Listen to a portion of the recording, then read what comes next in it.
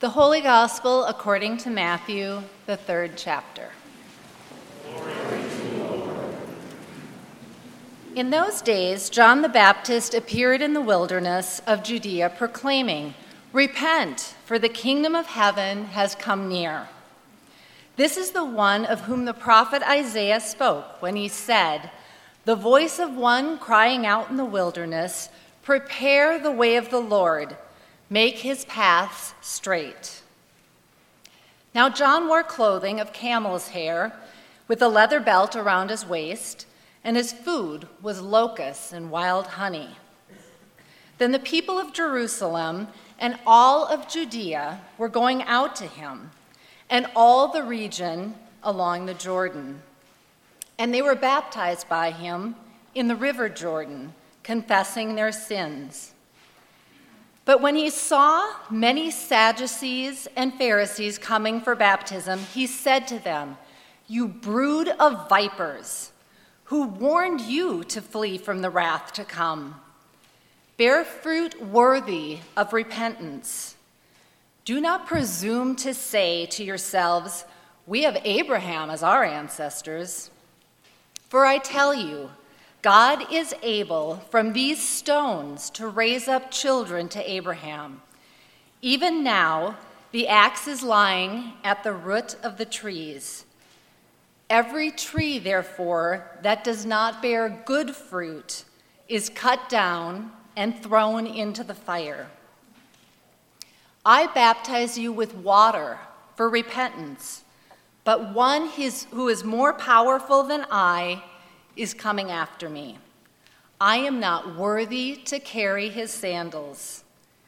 He will baptize you with the Holy Spirit and fire. His winnowing fork is in his hand, and he will clear the threshing floor, and all will gather the wheat into his granary, but the chaff he will burn with unquenchable fire." The Gospel of the Lord.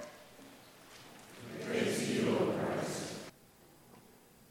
Dear friends in Christ, grace and peace to you from Jesus Christ our Lord. Amen. So I thought I would stand up here for 10 minutes and not say a word, after the end of which I would say amen, and we would practice patience and waiting. But I've never been one who's been short for words.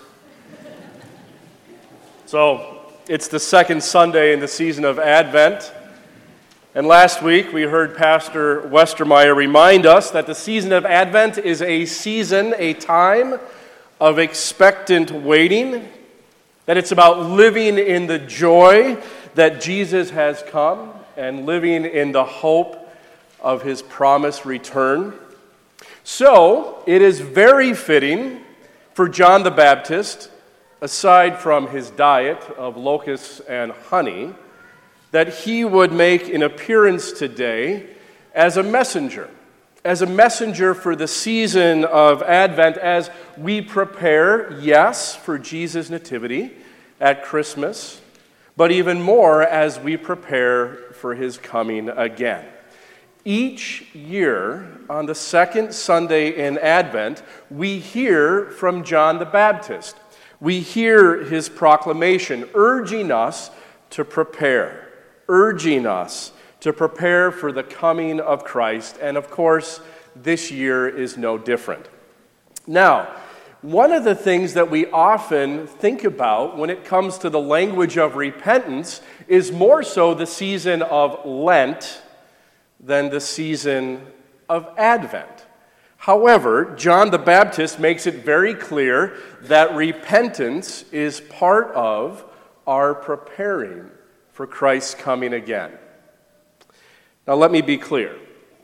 Repentance is not simply saying, "I'm sorry," or in an absolute worst case scenario, "I'm really, really, really sorry." It goes deeper than that. It's more than that. At the very core, repentance means to turn around. It means to start over, to go in a new direction, to start a new course. It's about reorienting ourselves back to God and the path that God would have us take. Not necessarily the path that we are currently on. It's about reorienting ourselves back to God and reorienting our behaviors to do what is right, to do what is important, to do what is life-giving, not only for ourselves, but for all of God's creation. Now, that said, the act of repentance can be extremely humbling.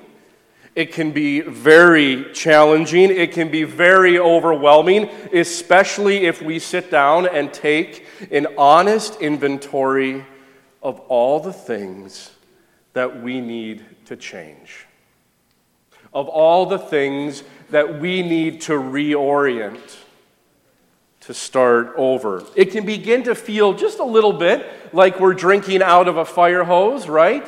And so then what happens is we just push it aside because it's too much. But here's a thought. This year, during the season of Advent, I invite you, I encourage you to choose just one. Just one part of your life that you would like to repent. Just one part of your life that you would like to turn around, that you would like to start over, that you would like to go in a new direction or chart a new course. Just one part of your life that you would like to reorient. Is there a relationship? A relationship that you need to reorient yourself to, that you need to reconcile, that you need to repair. Perhaps with a parent, a sibling, a spouse, a child, a friend. Do you need to reorient yourself in relation to your mental health? Do you need to reorient yourself in relation to your physical health, your spiritual health?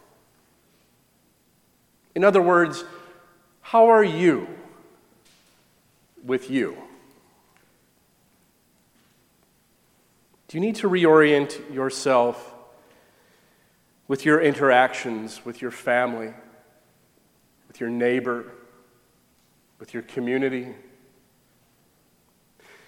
Do you need to reorient yourself with work, with retirement,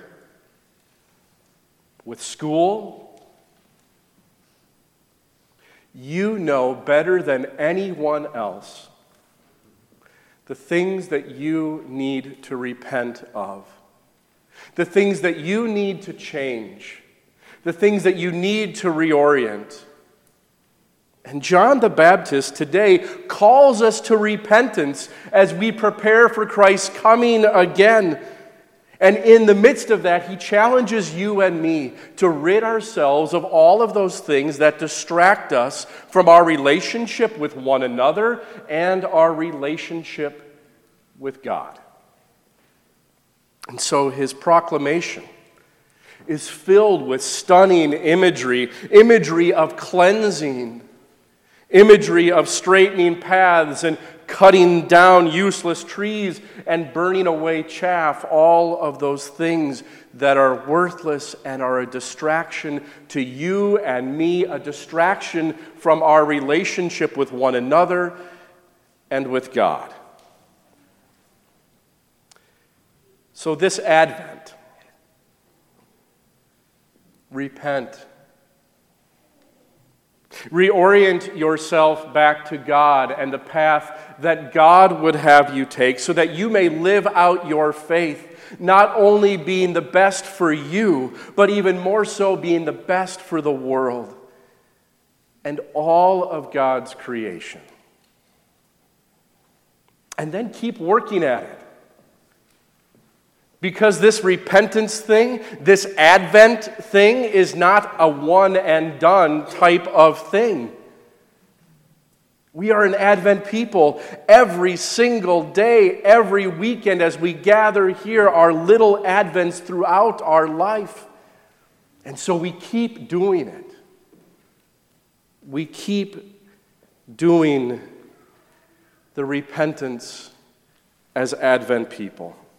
So recognizing and acknowledging that a change is needed in one's life is a huge step towards going down a new and straight path.